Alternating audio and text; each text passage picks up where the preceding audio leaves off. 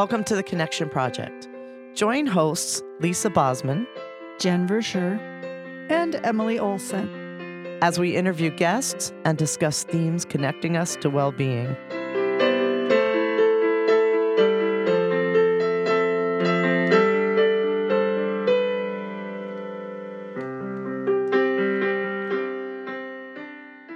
Hi, and welcome to a very special bonus episode of the Connection Project podcast. I'm your host, Emily Olson, and you'll probably notice that today Lisa Bosman and Jen Verscher are not part of the podcast.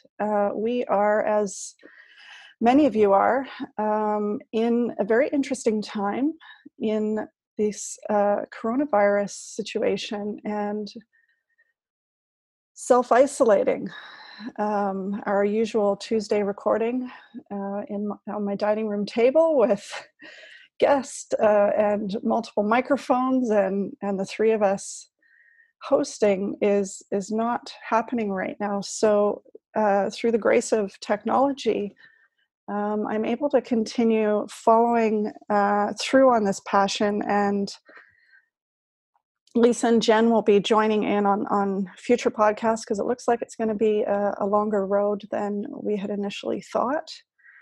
And our way of life has definitely changed. As this podcast deals directly with discovering and researching and connecting and interviewing people about the subject and a topic close to my heart, well-being. This has been quite the few weeks, I must say, and I've definitely experienced some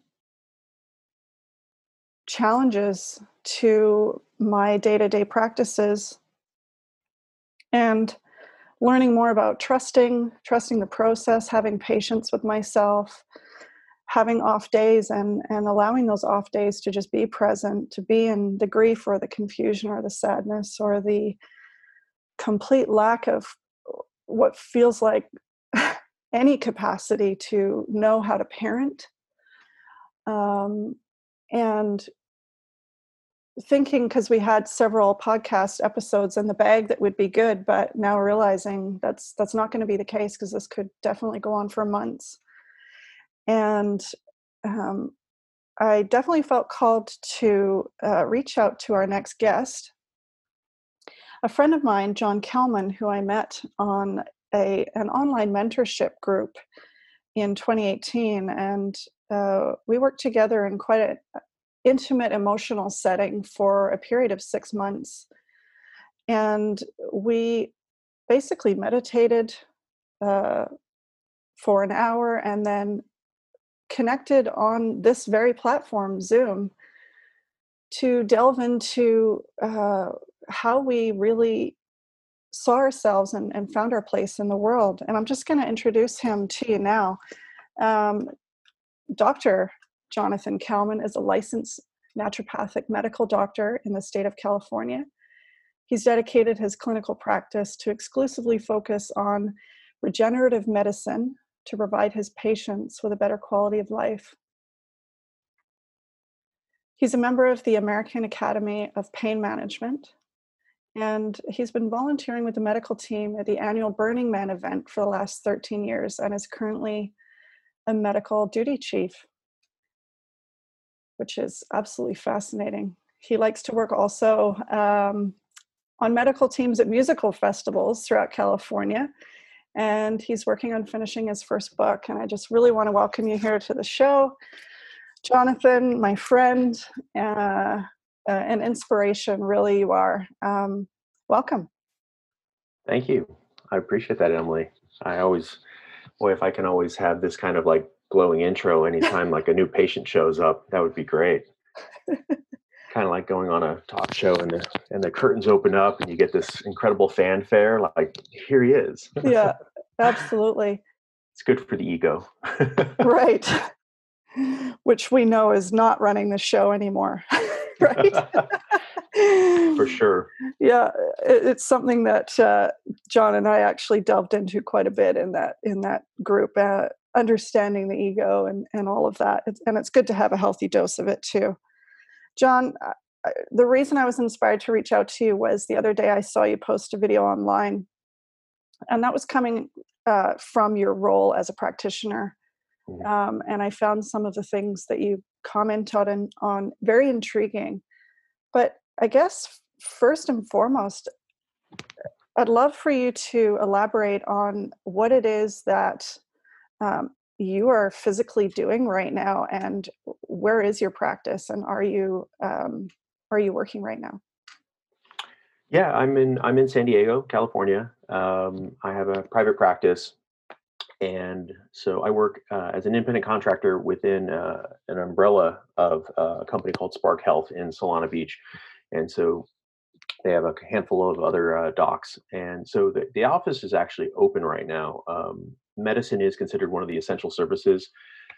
There was a question initially of like what how essential is essential, Right. um, versus things like doing dentistry or in case of pain management, I definitely can um, make an argument for that.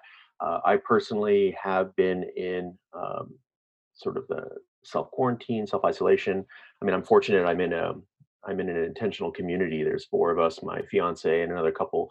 So we've had that to be able to work on as a couple versus folks who are kind of alone, like my brother who's in a house by himself. And uh, that's we can ultimately dive down into the impacts of being truly isolated versus being in community. But within my office, um, a lot of my work I felt wasn't completely essential, and so I've chosen to stay home, and also in honoring of the folks I live with. Occasionally, I've done some remote follow-ups, checking in on patients, but a lot of my treatments I didn't feel like were necessarily essential at the moment, and they could have increased the risk for potentially spreading disease by having people exposed to the medical center. The clinic being open, we do offer a lot of intravenous therapies. So vitamin C, which is one of the things we talk about on the critical care side, is quite essential, but on a prevention side is important. So the clinic and clinic owner chose to stay open and continue offering those services, and those are still available. And so they're following all the current guidelines, um, pulsing patients, making sure they're actually not waiting in a waiting room, waiting in the car, and they can actually call and text to come in, having IVs separated rather than having to pack a room, masks and gowns, and they're checking temperatures of everybody coming in.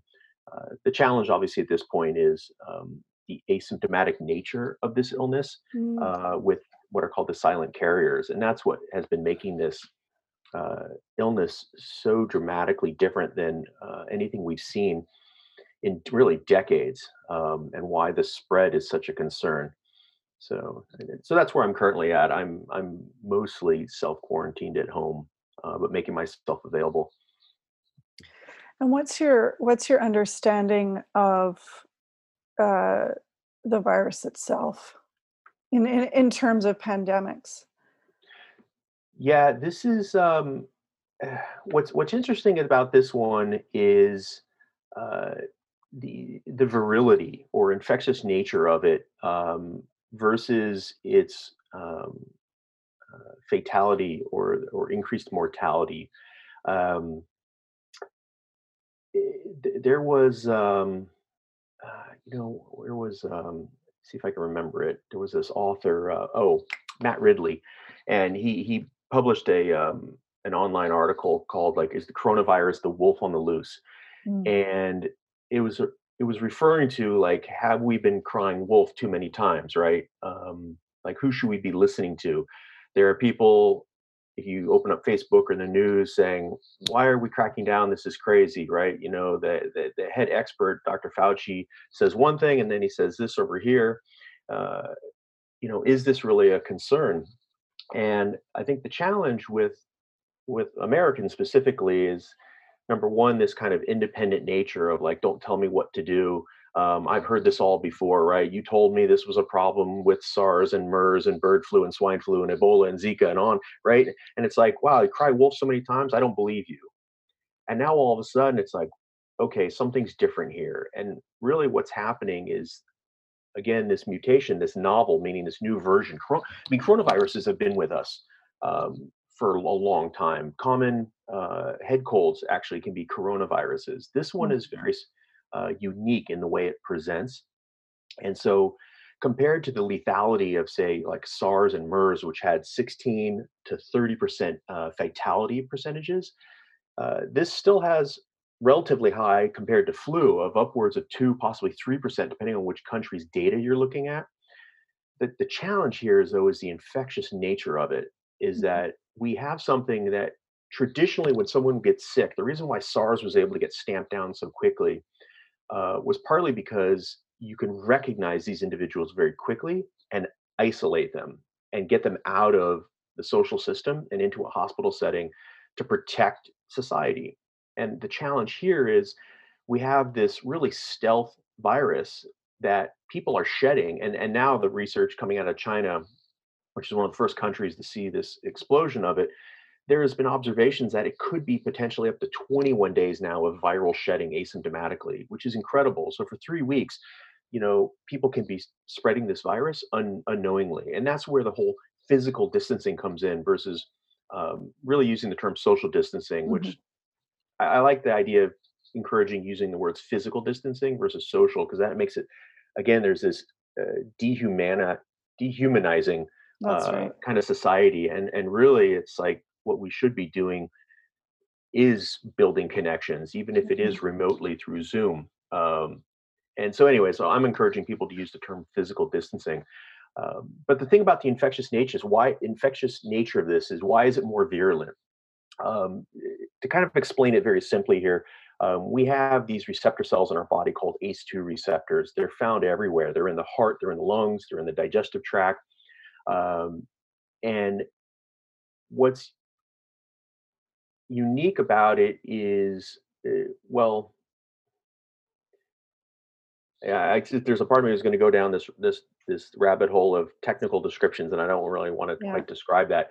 So the challenge here is that you can have both a lung infection or a digestive infection. For example, I had a family member just recently get released out of the hospital, and it was all digestive. He didn't have any lung problems, which is actually awesome, because the lung infection is really the worst, because that's where we're seeing people get the severe pneumonia and the water builds up. And ultimately, if people die, it's because you're in essence drowning internally, Mhm. because you just can't transfer oxygen and CO2 effectively.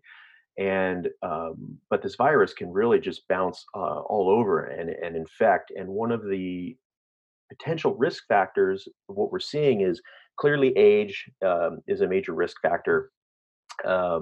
People have pre-existing illnesses, more higher levels of comorbidities, as we call them in medicine. Um, so if you have hypertension, cardiovascular disease, if you're immunocompromised like HIV, you've done chemo or doing chemo, if you're on hydroxychloroquine, which is one of the drugs people may have heard of, people who have like rheumatoid arthritis or other autoimmune diseases have been taking hydroxychloroquine. And one of the reasons why it works is because it's an immune suppressive drug. And so if your immune system is already basically suppressed and not responding as well, now you become more susceptible basically to not being able to fight off other infections. If you have greater exposure, like medical workers, now you've got more virus basically being exposed. The other concern with these ACE2 receptors is this theoretical risk now of, again, the hypertensive picture. Patients who are on ACE inhibitors, thus the term, the and ARB, angiotensin receptor blockers. So ACE and ARBs, which control blood pressure, those have been found to increase the number of these ACE2 receptors. And so right now, there's some theoretical papers that have been published looking at that being a possible risk factor, because now you've got more of these cells, these lock and Mhm. key components that can be exposed to the virus Got it. versus people who don't. And then there was another paper that came out that said, well, this could be potentially protective. And I'm actually leaning towards the side of it not being protective, because there's other research that looks at nitric oxide, which is a critical gas that helps with vasodilation. And one of the treatments, which they figured out back with SARS, was they were actually giving people the gas nitric oxide inhaled, and they found that when those nitric oxides levels were increased, it reduced the ability of that coronavirus to actually bind to cells and to shed the cells as well, or to shed the viruses. And so knowing that and knowing what nitric oxide does to control hypertension, the take-home message for folks who are on these medications is not to just stop them. You need to obviously control currently the hypertension, but it's knowing that you're probably higher at risk. So following all of the requirements to That's right. really physically isolate and take care of yourself, because you have the scientific plausibility of possibly being more at risk. Hmm. And so that's and the other thing that actually just recently came out is even now looking at from an immune system standpoint, people with allergies. Now that we're getting into the springtime here, there was a paper currently that just came out in the Journal of Allergy looking at birch pollen specifically, but other things like ragweed. And again, I'll try not to get into the weeds too much here, but it has to do within our immune system. We have what's called a Th1 and a Th2 response system. Th1 traditionally is how your body responds to like viruses and bacteria. Th2 will kick up immune cells that will respond to things like parasites and allergies. And the reason I bring this up is because this journal talked about how its birch pollen basically will affect your it will trigger more of this Th2 response, right, which is an allergy response, but it will down-regulate your Th1, meaning your body will have a worse ability to respond to viruses and bacterial infections if you have severe allergies or seasonal allergies to things like birch pollen. And so what does this mean? You mean that you may mount less of a response to an infection. So if you have allergies, you may not produce a fever to SARS-CoV-2. So that's problematic because a fever is the body's natural response to infection to help fight off both, excuse me, viruses and bacteria. And so now the idea is if you're not spiking a fever, now you become potentially now an asymptomatic carrier and you don't even Mm. realize it because of basically a comorbidity, a pre-existing condition. And one of the things we can dive into in a little bit is talking about like what's a healthy microbiome affecting this Th1, Th2. But your original question was about the virility of it, and really why is this thing so much more of a concern than what it was. And I think, oh, the other comment I just wanted to touch on, because there's been this sort of blow up I've seen about this journal editorial that Dr. Fauci released. And uh, again, Dr. Fauci, why should we should be listening to this guy? Well, again, he is the physician. He's a physician, and he is the director of the National Institute of Allergy and Infectious Diseases, and he's been in that role for decades. He's actually advised 6 U.S. presidents, excuse me, through HIV/AIDS crisis, SARS, MERS, bird flu, um, swine flu, Ebola, Zika. So he's had a lot of experience. And so when he's not one to necessarily cry wolf, and back at the end of February, he wrote an editorial, which is now people are claiming, like, see, this is why we shouldn't be locking down and crushing our economy, right? He says this may be no worse than um, a very infectious kind of flu year. So let just people go out and get infected. Um, but as we learn more, even within a 2 week period, you're allowed to update your opinion. And what's That's right. challenging is people sort of take this statement like, hey, you published this in February 28th, like that's what we're going with. It's like, no, that's not true. Um, in what's called ICS command, which is what you do in like emergency situations, like a Burning Man in medicine. It's an incident command system, and it allows for changing your responses quickly relative to what is showing up. That's And right. so you don't just say, "I'm sticking with this, and I'm not going to change my opinion," even when you have fresh new data coming at you. And so the challenge is there are some people wanting to hold on to Dr. Fauci's initial editorial, and yet he's now recognizing that he wasn't necessarily wrong. He's re-advising based upon the data, and the data is showing that yes, this is an incredibly virulent virus, but that doesn't mean you're necessarily going to die from it. And that's the whole point of going into what we're going to discuss a little bit about nutrition and health, which is what could potentially make yourself more resilient. So even if Mhm. you do get infected, not everybody dies. And what is it that would make someone potentially more resilient to just getting infected, getting through it, and then producing antibodies and hopefully making yourself immune, which is actually one of the therapies we're now currently looking at. And there was a gentleman here in Escondido who was infected, built antibodies. He donated his blood plasma recently, and they've already treated 3 patients, critical patients, with his blood plasma. And it's already showing signs that the patients are responding positively because they're being introduced to the antibodies that were produced from another human who had already had the infection. So, so the Yeah, more we speak, well, yeah, I might end up needing to get some water because no worries. staying We can, hydrated is yeah, definitely job number yeah. one when in Absolutely. order I've to got prevent some illness. water here because I know myself. I just wanted to go back to a couple of things you said.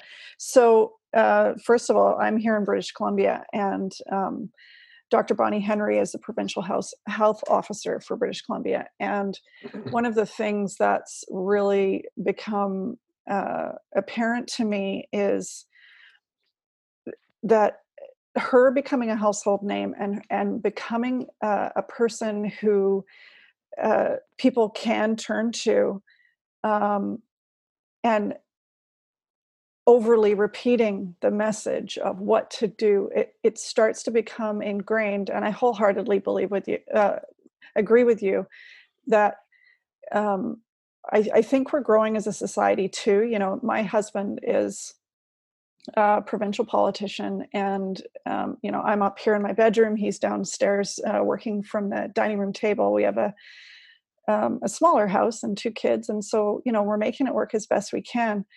Um, but one thing I think is really important is as we learn and start to ingrain the new knowledge as it comes in, we find that ability to. I feel like I saw a shadow just dropping some water off for you there.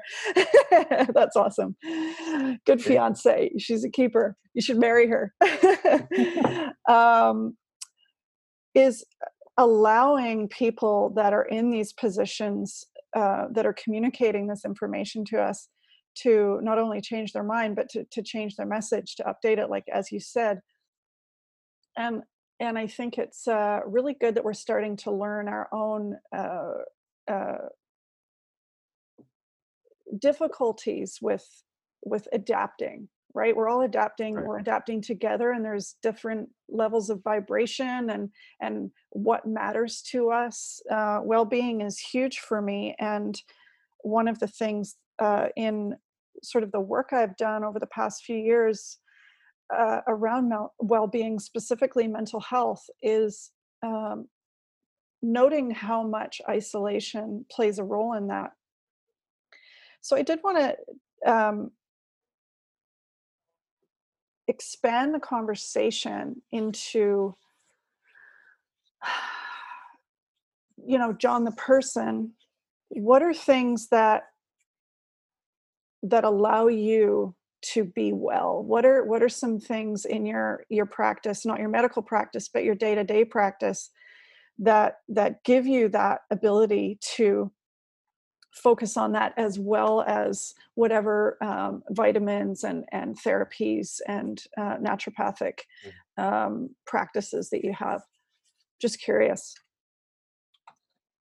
There is in psychology, there's this concept called resilience therapy or resilience theory, um, and it is very much a mind body piece of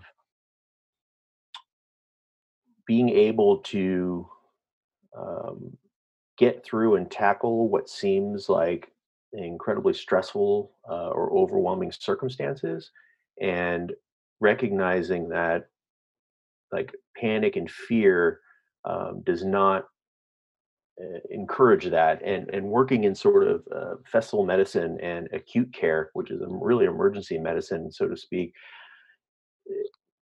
there was there's never really a panic per se. There's sort of a very focused agenda that you can work rapidly, but not in a panicked way, because panic doesn't serve anybody.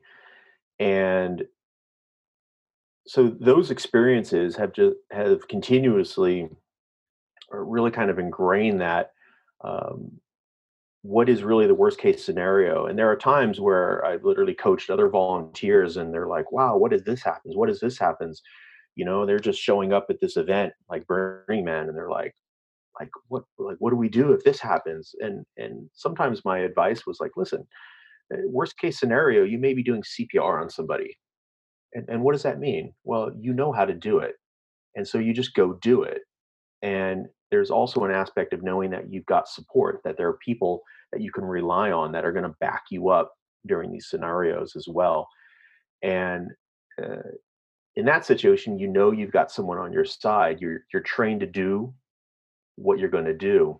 The challenge when you're sort of socially isolated, um, you're sort of at the mercy of letting your mind be incredibly influenced by whatever you're going to allow yourself to be bombarded with. So depending on which channel you turn into or which Facebook feed you want to listen to, you could be highly influenced by swinging one direction or the other.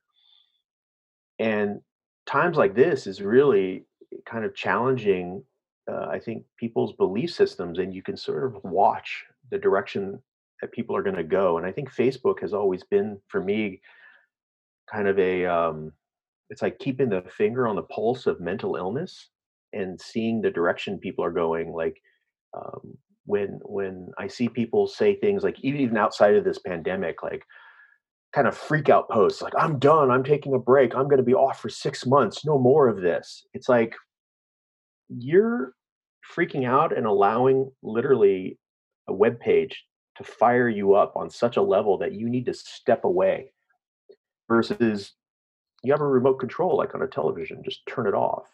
Like, what is it about the psyche that you are so challenged that you can't just see a post of people that you called friends, you've accepted, that their feed is setting you off so distinctly?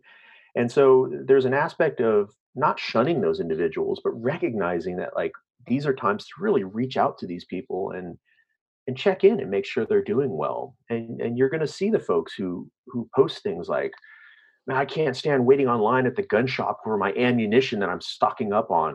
And it's like, that's funny. Like, why do you feel the need to stock up on ammunition and firearms? Like, have you believed the movies you've been watching and the television shows about that's how you need to reach out to humanity? On another podcast, I mean, I was joking, but sort of being real about like humanize your neighbors. Like I know my neighbors, I know their names. Like I can go see Mary, who's this wonderful elderly woman who's got a beautiful lemon tree, right? And I go up and I get lemons from Mary. And I know Mike and his dog and my dog play. And so like Mary's not going to shoot me. I don't want to shoot Mary. Like where does that feeling Yeah. come from Yeah. that someone is going to harm me and they're going to want to take my toilet paper, right? I need to hoard.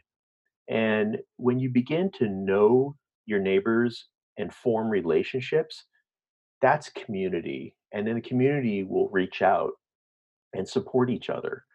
And eh, the fear I have is really coming out of this and nothing changing for people. Hmm. And I wouldn't even say it's a fear because again, it's not it's more of my concern. My good concern here is, will people truly look inward and begin to make the changes? I mean, there are huge global conversations that are happening and need to happen. Everything from healthcare and what does that look like in terms of like single payer systems and universal healthcare. Because as people are getting knocked off employment, they're losing their healthcare because of the way the system works in the United States. When you do have healthcare, what the heck does that even mean? Most people have such high deductible plans that it's not even really a healthcare plan. It's just Hmm. enough not to bankrupt the average person. But you still don't have care because you're still paying out of pocket. There's big picture discussions around animal husbandry and how this thing even started. How are we treating animals? I know China finally decided to start banning marketplace sales of wild animals because of this. There are some pocket regions that have decided to ban the sale and use of meat from dogs and cats, for example. And so there's now social changes occurring. And so these are big picture things about, um, really evaluating our society and how we've chosen to operate, leading to this point. Um, yeah. I So, got you. It's interesting that you tapped in on that, because that was sort of where my questions were going to go. Um, those are really great um, points that you have about Facebook and social media. Um, what I've experienced personally is, I try to go on as little as possible, but I did for the first couple of weeks of the self isolating. I put the app of Facebook back on my phone because I wanted to know. I wanted to feel some form of connection. Usually, I only go out on my computer once in a while, but I was like, well, this is how I'm going to be able to connect with people to start. And I don't know how algorithms work, but I was just getting so many feeds about the explosion of creativity that was happening yeah. through my friends and mentors. And um, you know, eh, checking in with the news, and the prime minister goes live every day. Our healthcare system is amazing. One of the things that's come out of this that I love is um, people banging pots and pans every night at 7 o'clock for shift change Yeah. for healthcare workers and frontline workers. The You can hear that in our neighborhood. People will do oh, that as awesome, just a community kind of yeah. awareness. You'll hear that sound, yeah. Oh, and it kind of, yeah, like I get choked up. Um, my sister is the healthcare manager for a community I live in. She's the nursing manager and health manager. My mom works in the healthcare system. She's feet away from a testing site. There's a drive in healthcare workers that I've seen on a more grander scale that I was already aware of to one level, but there was definitely a greater awareness of just how much those professionals care.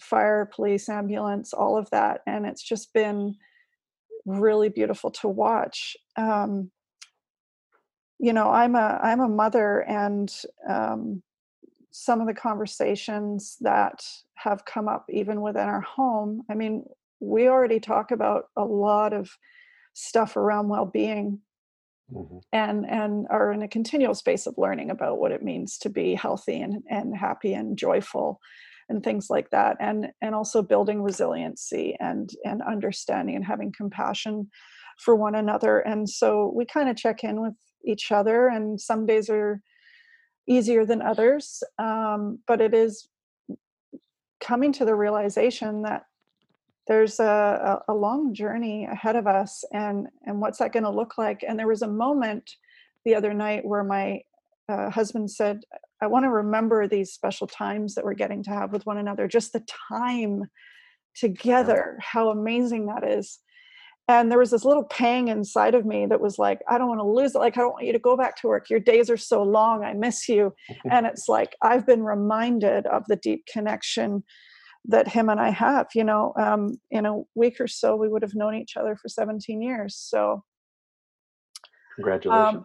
yeah, it's fantastic. And also relearning relationships Mhm. in my small family. Oh, we we get along. We actually like each other. This isn't so bad. We got this. We're in a really beautiful situation. We live in a First Nations community, and Mhm. um, so we know a lot of our neighbors because they're all uh, pretty darn close relatives or major families. And it's a smaller community. My daughter goes to the local school, and she's in the immersion program with the Sinchothan language. And we live by the ocean. It's like we are so blessed. My husband's sister lives at the front of the property, and she just happened to marry my brother. So we have this like beautiful situation. My adopted brother is in one cabin. My sister-in-law and brother are in another house. So we have people to be around, and we can be in the yard.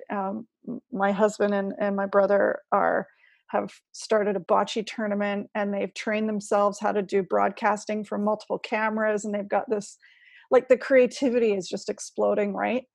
um, Absolutely. yeah, and so I'm curious, you did touch on that on your video that I saw online. What specifically to you has emerged creatively in this time so far? Well, what's as you mentioned in my bio that I've been working with the medical team at Burning Man for 13 years, and there's something very unique, creative, transformational about that event, and it's been there's always been this working 10 principles that they've always acted upon, and those 10 principles basically were radical inclusion, uh, gifting, decommodification, radical self-reliance, radical self-expression, communal effort, civic responsibility, leave no trace, participation, and immediacy. And like my household, we were kind of joking the other day. It's like, wow, we feel like we're kind of starting to experience like Burning Man all around us. Well, for one, everyone's walking around wearing masks, and out in the desert during this event, everyone's wearing masks. Number Oh, one, okay. because there's like dust storms everywhere. But when it comes to kind of the decommodification, the gifting, the radical self-expression, like we're seeing it every day. I mean, there's just these amazing like solo concerts. These musicians are getting online and doing awesome Zoom calls. These ecstatic dances that are being hosted. The other night, it was like 58 people from all over on Zoom doing ecstatic dance. There was another group doing flow arts, which is everything from like juggling to fire and poi, and they would go from one person to the next in various states, and everyone would get to watch, and they would then have a DJ performing off of one website that everyone can hear, and then on Zoom you'd get to watch these performances. The gifting of coursework and knowledge is just I just exploding everywhere. It's also the explosion of exploring solutions and answers. Like I just read a beautiful article about a group, I don't know, what do you call them? Like a sewing. It's a warehouse that sews. There's a term for what. Anyways, they do Yeah, I don't know. custom stitch. There's a word for it. I can't figure it Yeah, out. But it's okay. anyways, they began investigating because obviously about issues around masks and availability, and they were like, we can clearly come up with a solution here. So they first started experimenting with a lot of the models that the internet was releasing, like how to sew a mask. And they Hmm. said, okay, this is okay, but we need to fix this. It needs to seal better based upon what were Got it. considered like OSHA standards. Um, and then they said, well, wait a second, we need to filter because an N95 mask specifically is rated and tested to filter down below a micron in thickness, which is the whole point of it being safe to filter out viruses. And what was so unique, and the reason I'm bringing this up, is the creativity where they went out and bought this $1,500 not a medical, a lab device to measure particulates.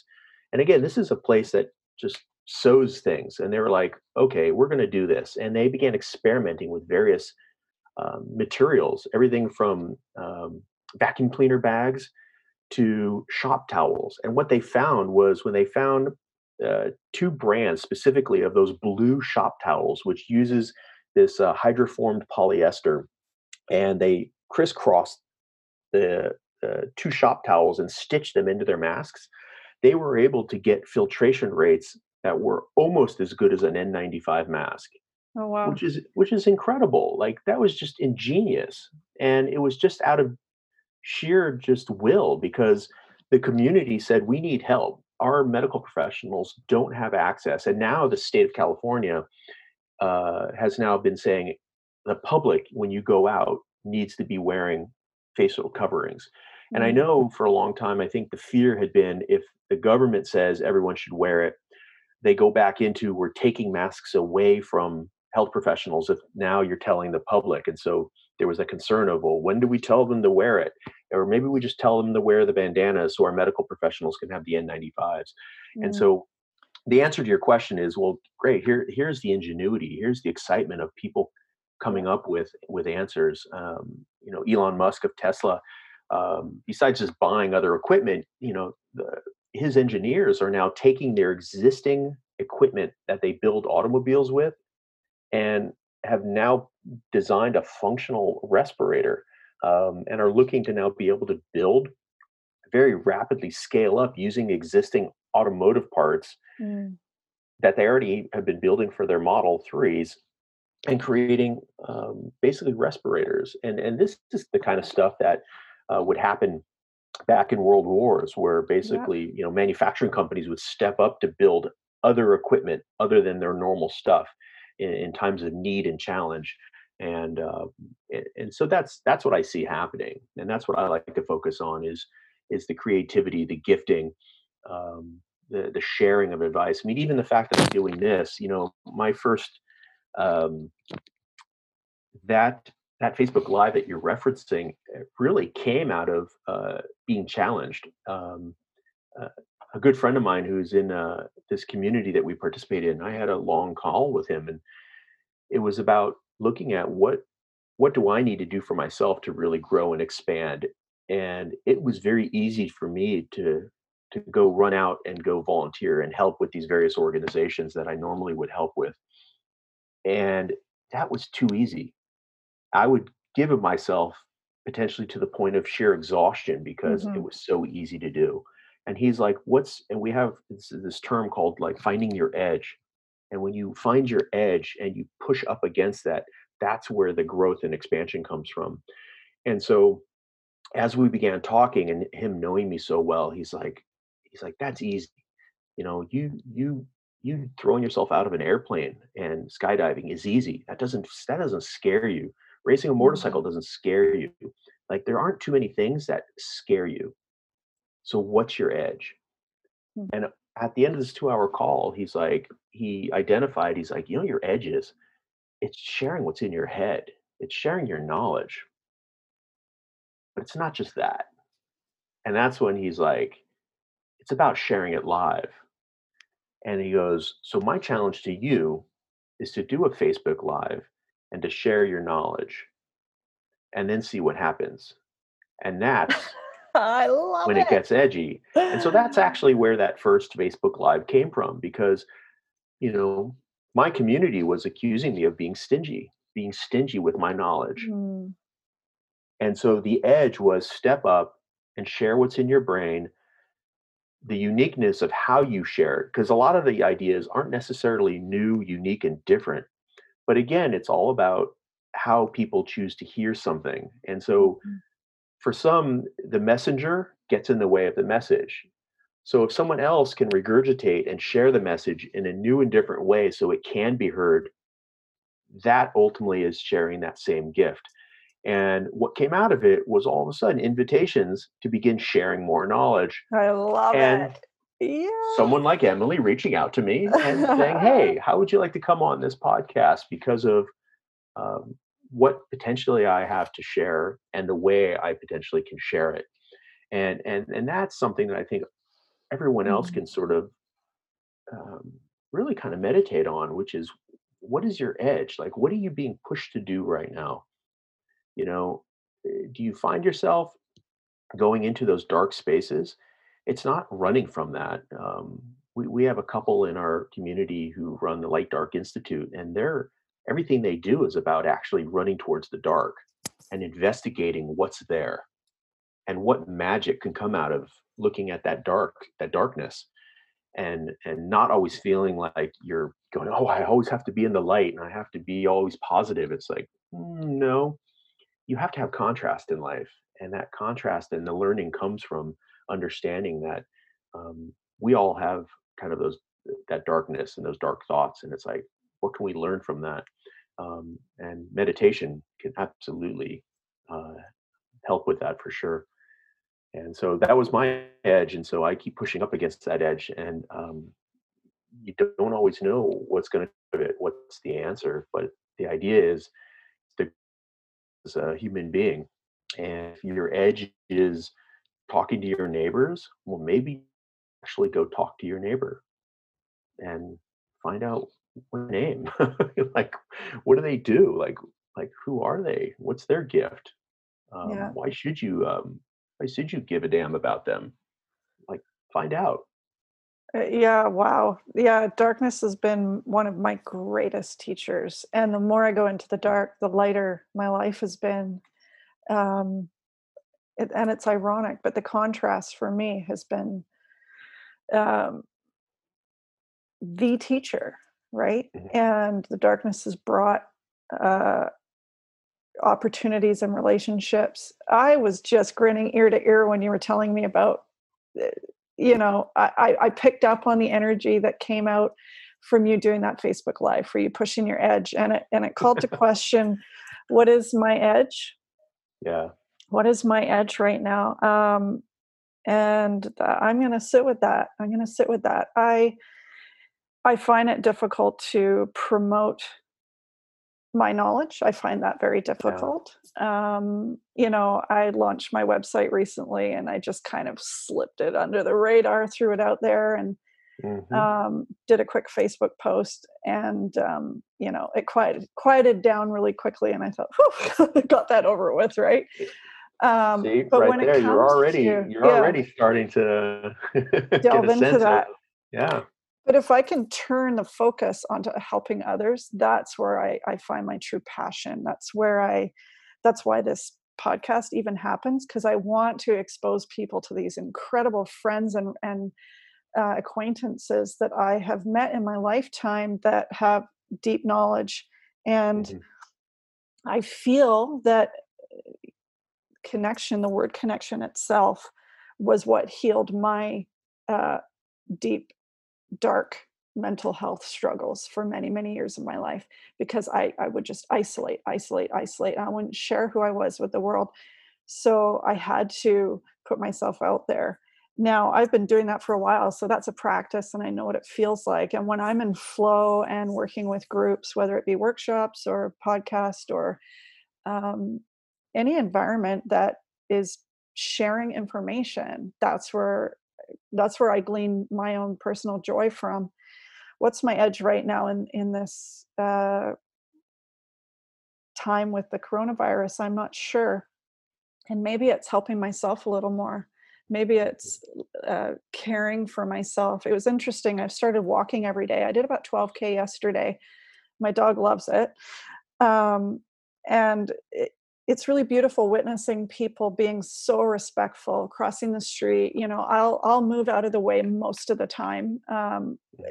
First.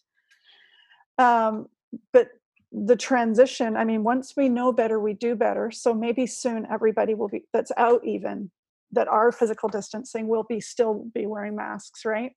Mhm. Um, but that whole thing of, if the plane is going down, you got to put the mask on first so that you can help others.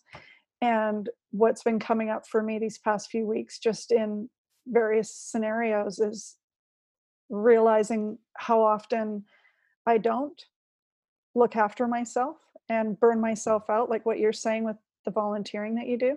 Yeah. And so now I'm learning about how to do that. And I feel that I can show up more fully for the work that I do with others. Um, uh, there's still times where I question what I'm doing. I question, is this enough? Is this helping? Uh, what am I offering anyway? Um, so yesterday I got an email from my mother-in-law's husband, who actually has the coronavirus, and he has been and will be in isolation and quarantine for quite some time. Um, beautiful human being, and you never want your loved ones to actually get it, but it did kind of bring a reality to the situation that allowed for a lot of people in our greater community to go, okay, we got to be really careful and thoughtful of one another.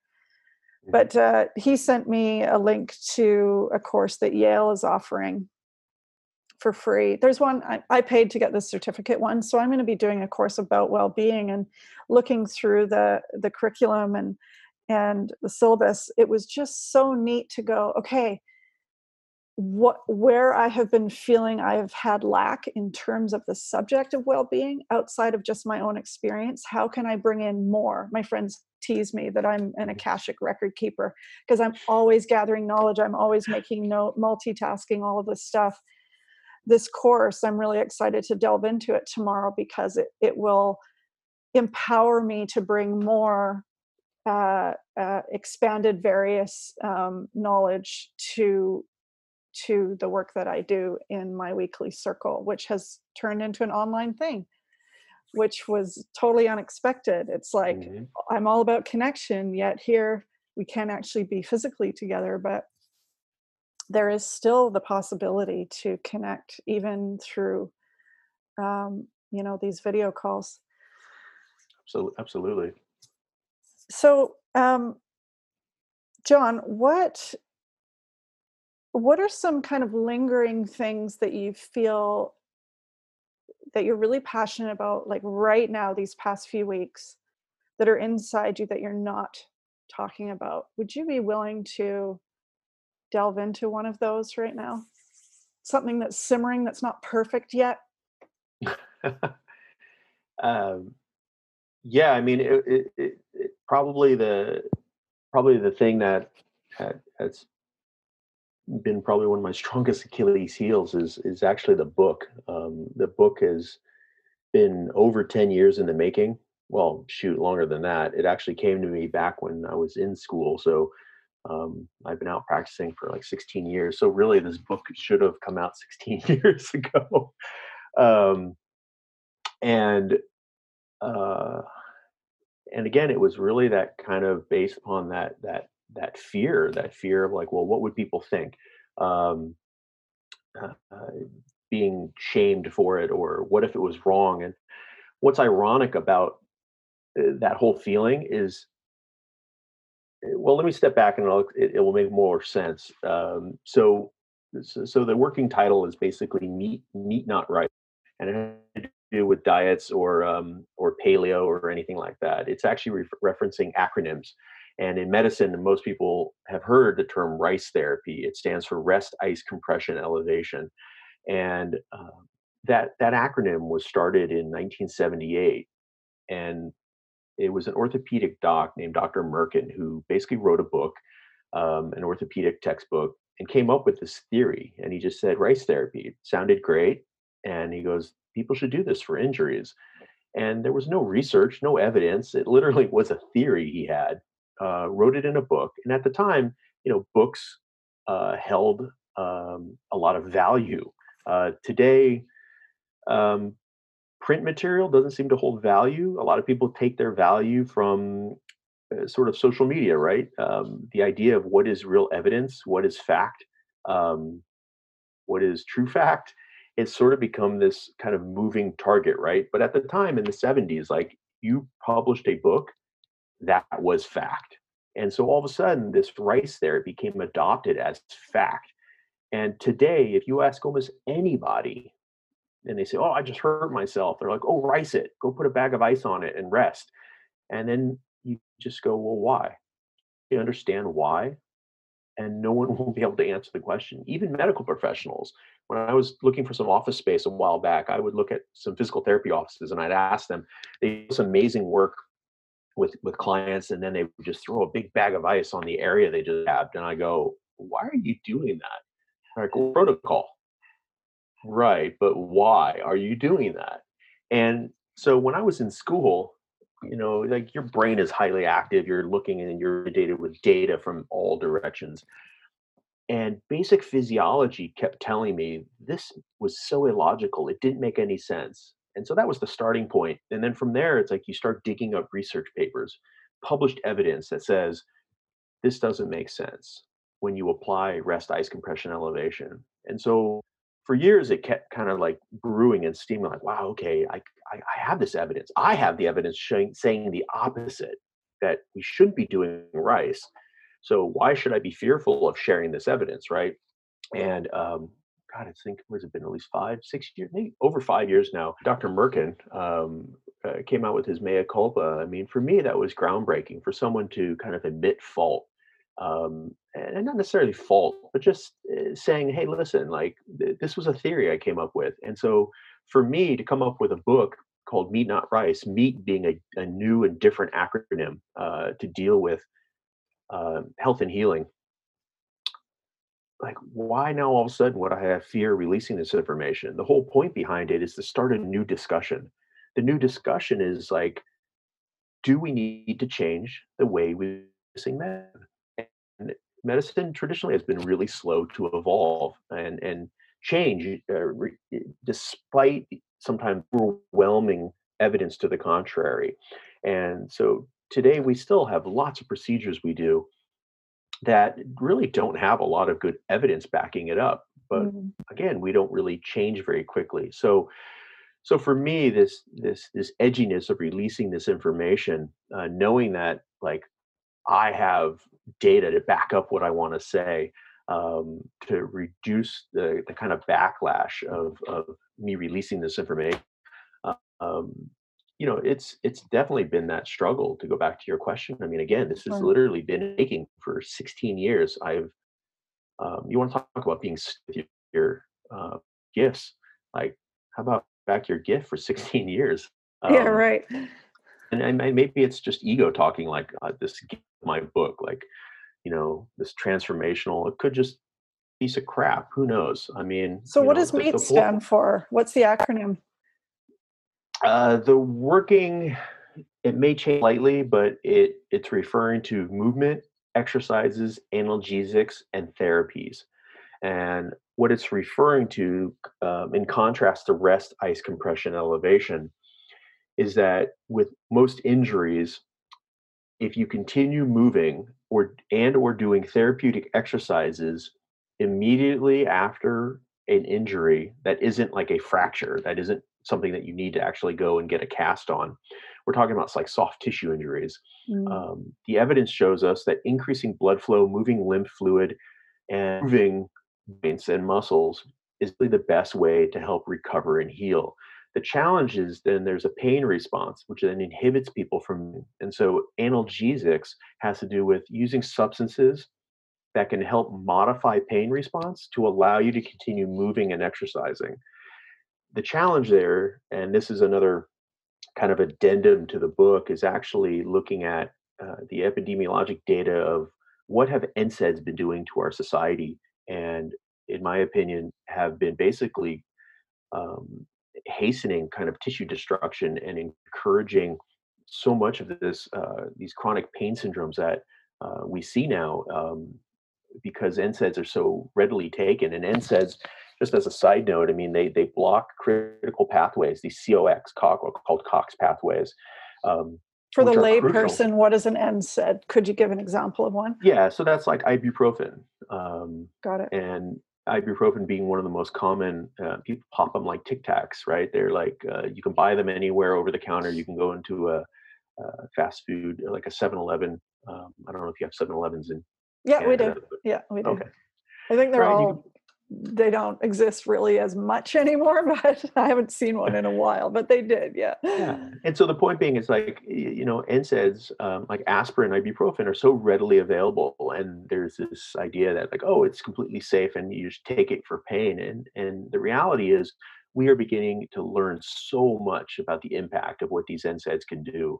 Um, and I deal with a lot of men's health issues, and NSAIDs have been found to actually suppress testosterone production. So going beyond just sort of a physical ailment issue, but back to the acronym specifically, again, it's looking at other analgesics. Like we see a movement now here in the United States, and I know Canada too. Like for example, using medical marijuana to modulate pain response.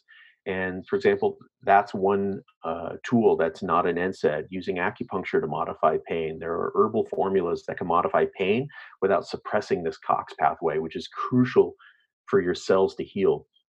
And then the T part of meat, the treatments or therapies. are a lot of the things that I do in my practice. It's using regenerative techniques to encourage the remodeling and healing of connective tissue. Mm. And so much of the acronym is basically counter. It's the opposite of the original rice therapy. So the evidence that was saying that when you suppress inflammation, when you put a lot of cold and you constrict blood vessels and blood flow, you immobilize a joint, you don't exercise and move. Um, the evidence was telling us that that actually leads to chronic connective tissue problems and increased pain and decreased mobility and range of motion. Mm. So the answer then becomes doing the opposite. And now we're starting to get more evidence published about what that looks like when you begin moving immediately afterwards from an injury and the speed of healing of tissue.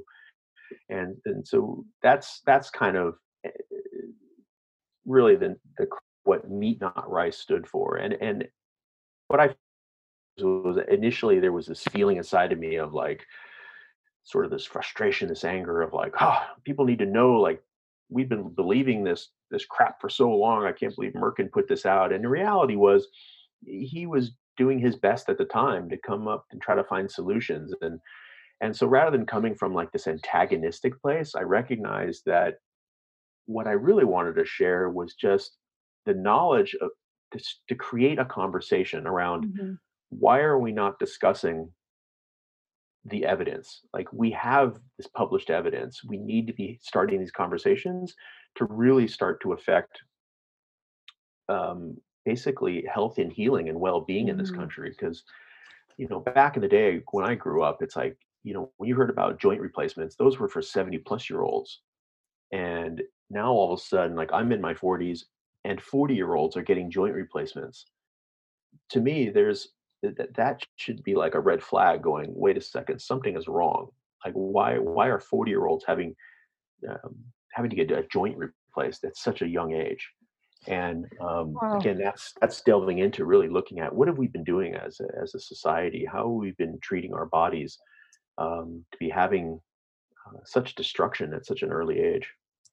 So two things. I want to mirror back to you the compassion you were just expressing about Dr. Merkin and your immediate reaction upon learning the things that you did in school and realizing, Mhm. hey, we need to get this message out.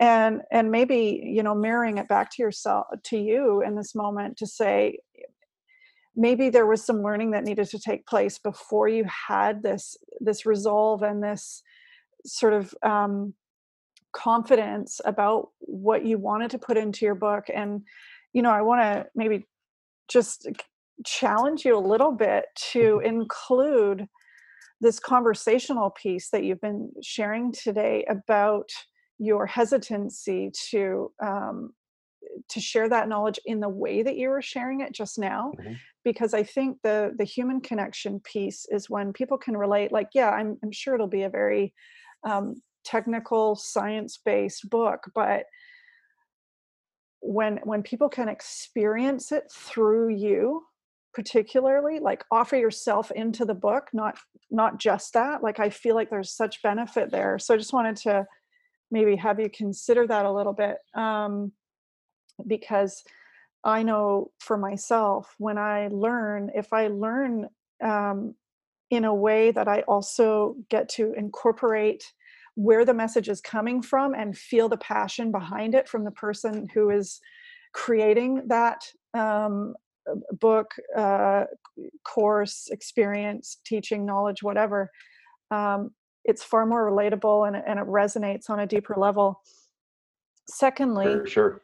yeah, and secondly, it's really interesting what you're talking about with the ibuprofen and things like that. And I will say, guilty as charged. One of my main, I guess, New Year's resolutions this year, not that I ever really make them, was to listen to my body. And literally the day before we went into isolation, I discovered a osteopathic practitioner, and I spent 2 hours with him.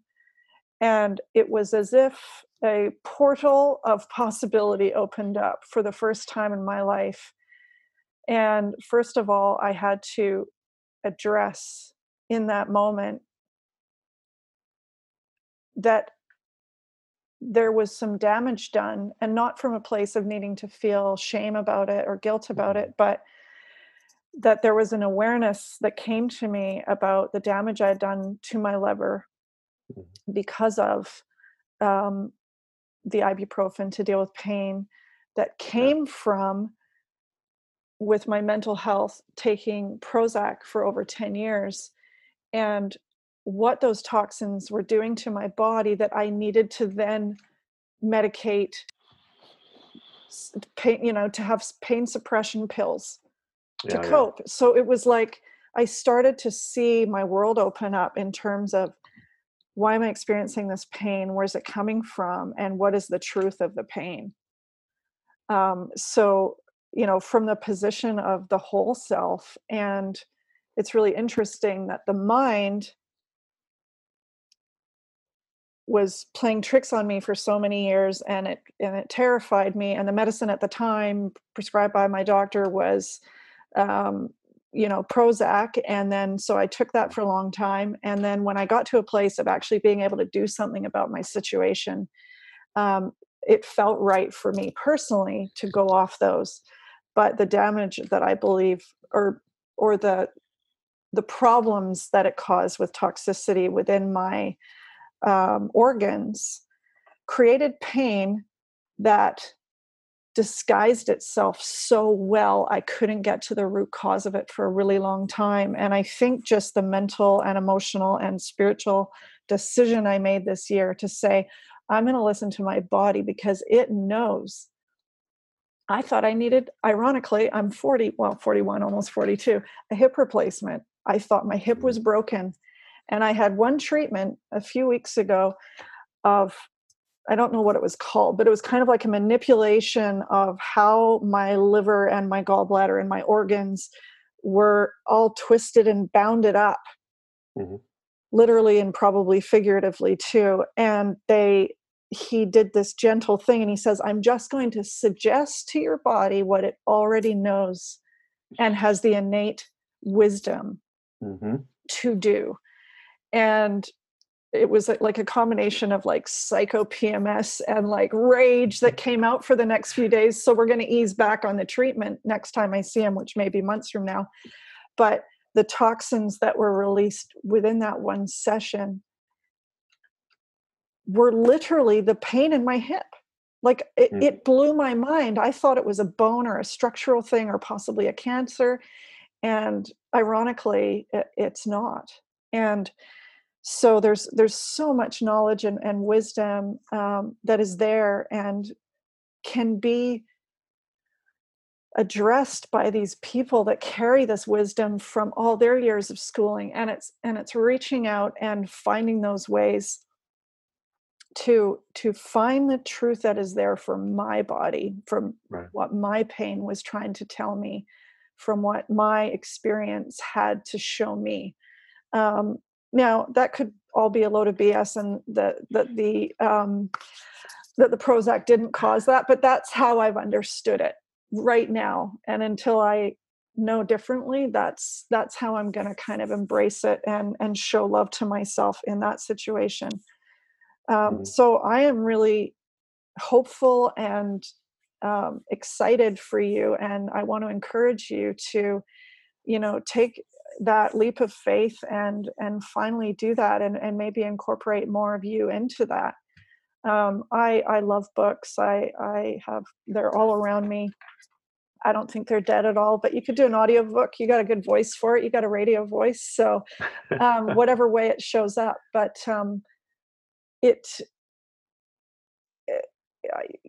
if that's your edge, go Mhm. for it. And maybe I'll find mine in these coming months. Well, I definitely have had that insight for sure. Either putting it as like, I guess, an intro, an epilogue, because as I shared, I mean, if I even tried to write this 8 years ago, it probably would be a kind of a lot more angry dissertation, Right. and because that was sort of that was sort of where, like, I still a lot of angst was coming out of, like I had my own truths, and, like, what I saw was the antithesis. It was like, "Wow, why are people this anger? Why are people believing this? Why are they doing this?" It's like, "Look at all this evidence."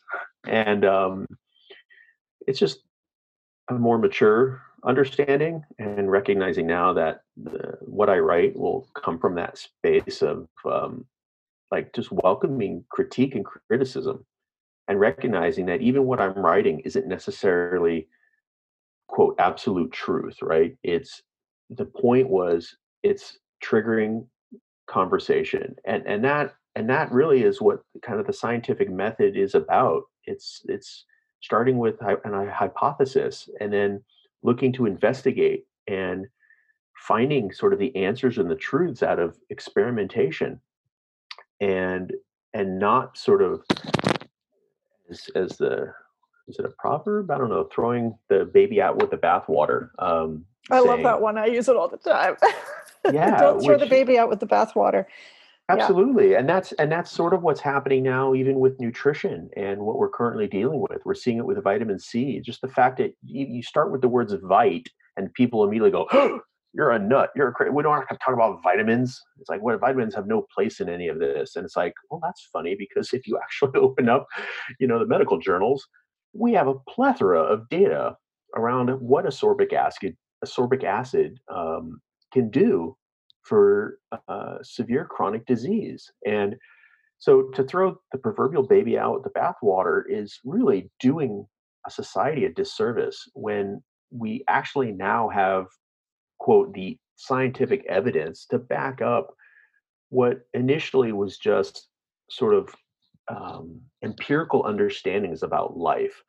And yeah, what we're talking about here is really just, it's doing both. It's this mind body component is crucial, and it's also not denying the fact that we still live in this meat suit, and these meat suits need support, physiologic support. It's amazing what can be accomplished. I mean, we look at um, um, Joe Dispenza's no, healing. Oh, Stephen Hawking, for example, who oh yeah. unfortunately just recently passed away. But what he's I mean, he lived way beyond the expectations of how long his body should have been around for, and all he had left was his mind. But the power of him being present to what was available in his mind, despite the fact that his physical organism had failed so completely, was is incredible. And we have so many examples of that possibility of being able to override the physiology, despite the external influences of what we've been bombarding our physical selves with. That's right. So And how much things like love and companionship um, can do in the healing process. And I mean, just think about it now. You have over 13 years of anecdotes from Burning Man and yeah, all your volunteer music festivals and events that you could possibly draw from. I think the timing is always perfect. And whoever your friend was that encouraged you to do the live video, I thank him or her. And just yeah, it's just been a blessing having you here. Um, I've broken my own rule of keeping it to an hour, and that's totally okay. There was lots to say. Um, I have one more question for you, and this was kind of the mhm, burning question when I watched your video. So, from the position of the human being as a whole self, a mhm. spiritual, emotional, physical, mental, a whole being,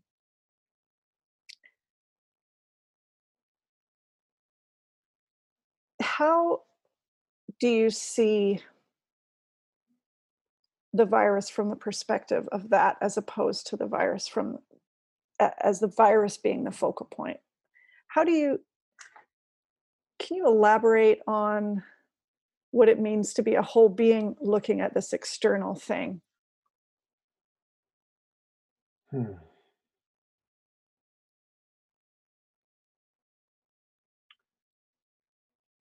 Well, initially, I guess from a medical perspective, i- Western or allopathic medicine has always typically been kind of a disease specific approach.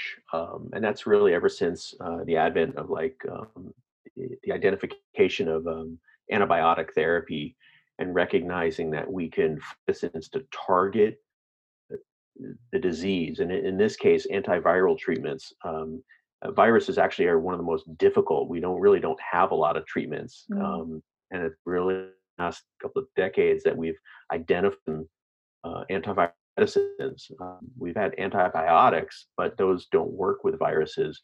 But medicine as a whole always sort of um, drug targeting the microbe versus, and it would really ignore the host. And so most of the research was about trying to find a substance that would go after um, again the offending agent that is causing destruction. And another colleague of mine, Dr. Vasquez, who's a prolific author and a prolific learner. The guy's got actually 3 medical degrees. So, um, he currently quoted an article in February of this year, and the article was called "Reducing Mortality from the 2019 nCoV.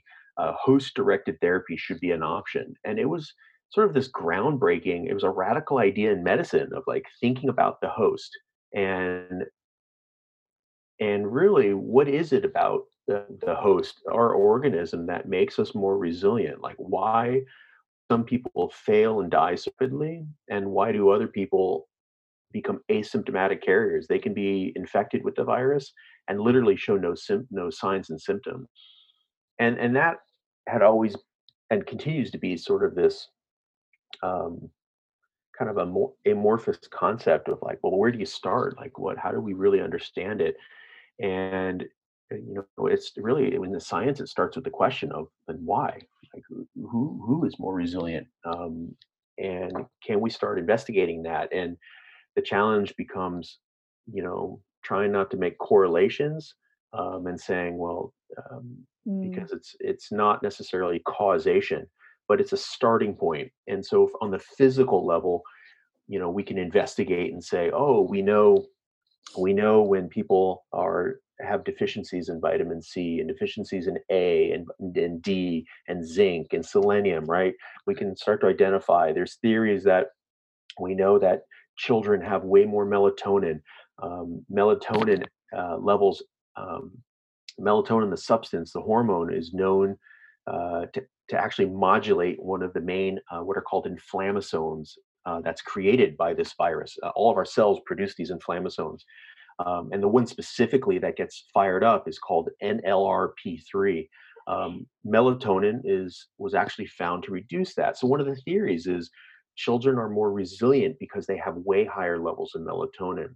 So you can't immediately say, "Oh, melatonin will sort of cure or treat this disease," but no understanding the physiology, we can say, would it be um, would it be potentially scientifically prudent to begin taking melatonin? Well, melatonin is relatively safe. We don't know the answer of would it help, but rather than watchful waiting and just sort of seeing what would happen, it's like, why don't we be proactive, make sure that we are protected, that we have enough nutrients to make ourselves more resilient, so that if we we do become infected, that it softens the blow, so to speak, that we don't have as severe reactions to the illness.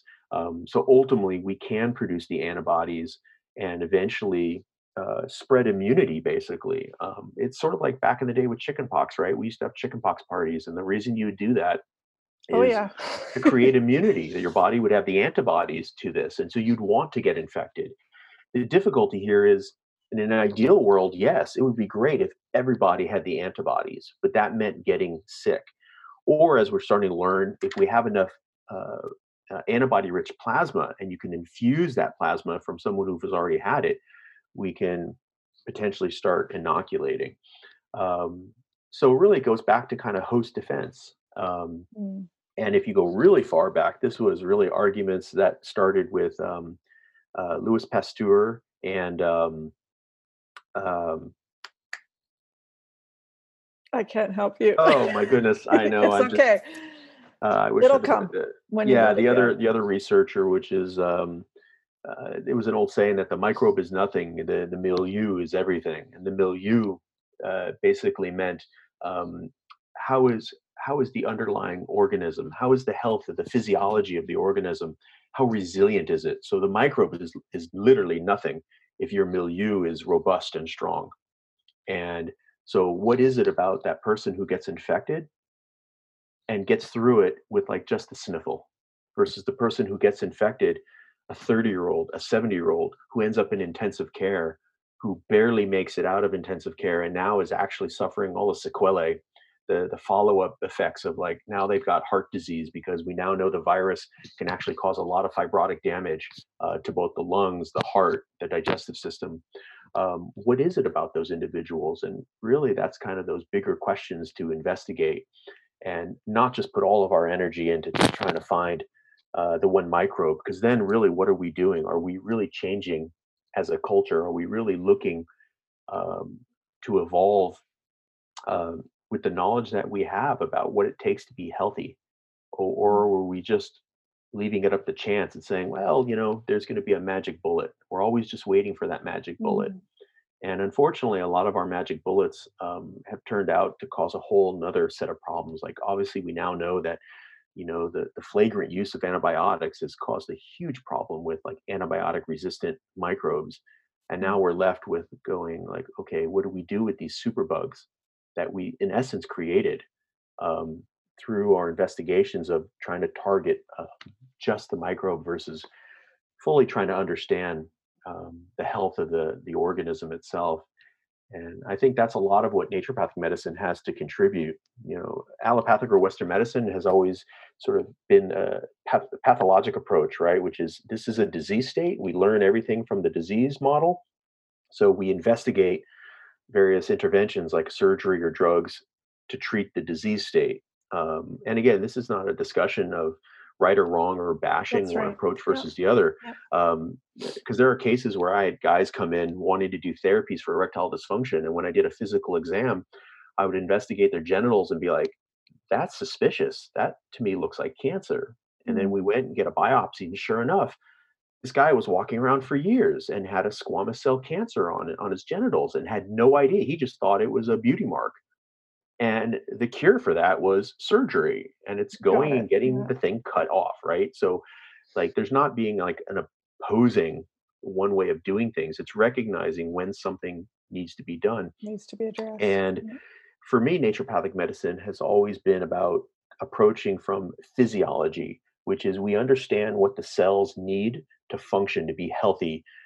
So if we use interventions and therapies to support physiology, many disease states will begin to autocorrect themselves because you are supporting healthy physiology. But in some situations, when the disease is so virulent or the pathology has gotten so severe, you many times need to remove or cut out large swaths of the disease to allow the host to actually survive and to begin healing. And it becomes kind of a double-edged sword with medications, like you said, with Prozac. In some situations, when someone is in a situation where they're potentially going to harm themselves or others, these medicines can help sort of quiet down those moments, create stability, and then hopefully we begin now looking into what are ways to actually get to the root cause of what's causing the instability rather than use the drug because ultimately we know that drugs are going to start muting Mm. your true self and it becomes that much more harder to really go inward and tap into who we are as a person when we have such a strong chemical override of the system. But there's definitely a time and place for all of these things. So I'm not quite sure if that completely answers your question It or if was it. brilliant, especially Okay. Well, yeah, all of it. No, I so appreciate that.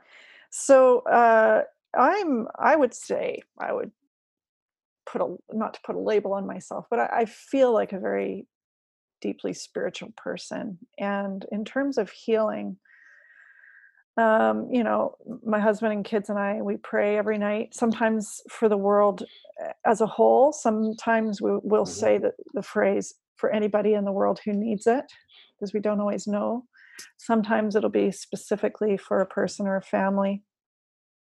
There's been Hmm. global meditations occurring. There has been drum groups across North America. There have been jingle dancers Hmm. um, doing really, really, really good work.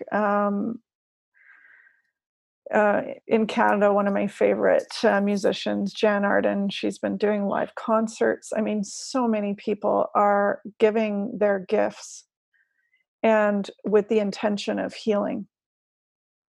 For me, it's prayer and holding space for people to share their particular gifts. Sometimes it's writing, sometimes it's poetry, specifically, um, and speaking my truth Hmm. for the hope that there will be some resonance for someone to identify a part in themselves that's been unseen. Um, I want to leave off with the offer. What is it that you are gifting the world for the healing in this time? Hmm. Well,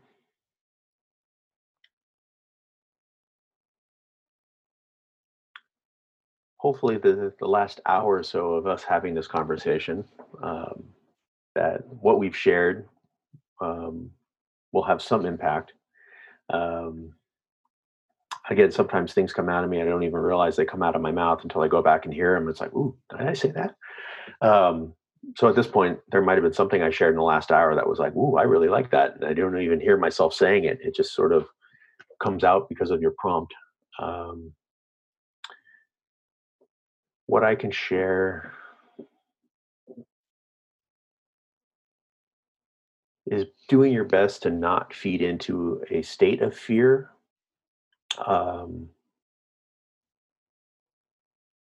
it's if the fear is the thing you suspect that the fear is coming on, is to literally step into it and don't do what's called spiritual bypassing, which is a tendency to use kind of spiritual ideas or practices to sidestep or avoid facing unresolved kind of emotional issues or psychological wounds, um, and really kind of face them head on.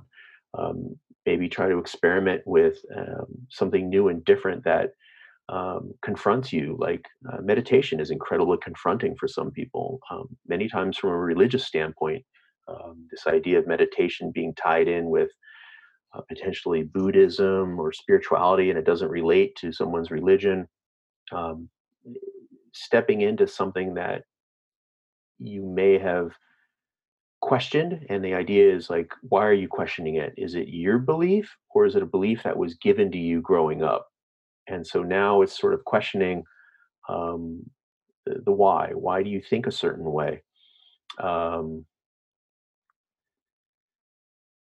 so maybe that's some gifts from the functional medicine, the physiologic standpoint. I would say if someone, going the opposite direction, if someone knows hospitalists that are looking for more solutions, when it comes to intravenous vitamin C, reach out. I'll have discussions with hospitalists about how to apply intravenous vitamin C and share with them the research, and what happens when we infuse vitamin C intravenously during acute respiratory distress syndromes and sepsis, and how to reduce mortality rates by greater than 50% simply by infusing an antioxidant while someone is being ventilated.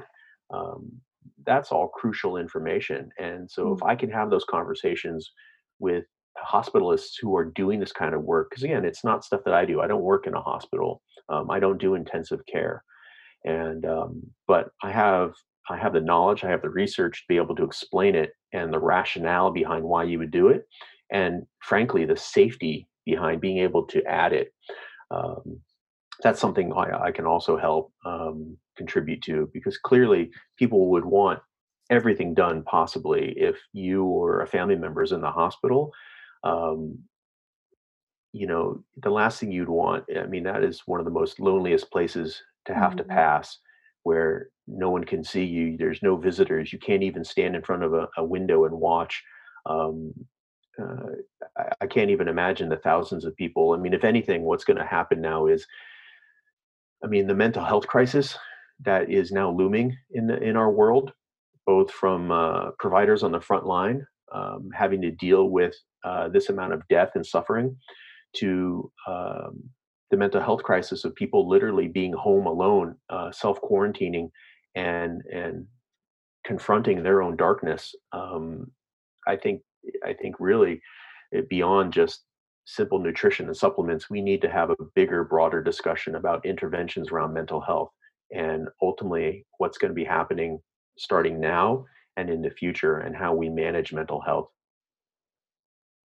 So Couldn't have that's a said it whole better myself. Thanks, John. yeah. So, for the listeners, there'll be, if this is okay with you, an ability for people to connect with you if Mhm. you're, yeah. Yeah, So absolutely. we'll put your email in there, and a more specific bio that has words that I didn't want to stumble on earlier. Yeah. um, I know for me personally, what came up in the last half of it was a little nudge to go and donate blood myself. Now you still have to go through the whole process each time you go to discuss health concerns and things like that. So there is that layer, and doing it at a time that is challenging. But I know that I've been a blood donor for years. Hmm. And so I feel in really good health right now overall. And so it might be something I could actually contribute personally. Well, what I could share Um, is again a little health anecdote is because I treat mostly men. We have the published evidence that men, I encourage my guys to donate blood at least twice a year. Typically, the best way to remember is when we change our clocks. mm, So every 6 months, donate blood. You change your batteries in your smoke detectors, and you change your clocks, and you go donate blood. And the men who donate regularly have reduced morbidity and mortality, basically meaning you have reduced disease processes and reduced death. So you live longer with less illness when you contribute blood. And so we have that evidence, we have that knowledge. And so you're doing good for yourself and you're doing good for the mm, population when you donate. awesome. Thank you. Thank you for Mhm. sharing that. All right, John, it has been an honor. We're going to sign off here, and to the listeners and to you and your fiance and your housemates and your loved ones. Lots of I was love. so happy to be able to talk about vitamins for an hour and a half. It was great. Yeah, Thank you vitamin so C much. for connection. That's right. And Yes. yeah, as always, the last thing I say is make sure to stay connected. Thanks. Thanks so much.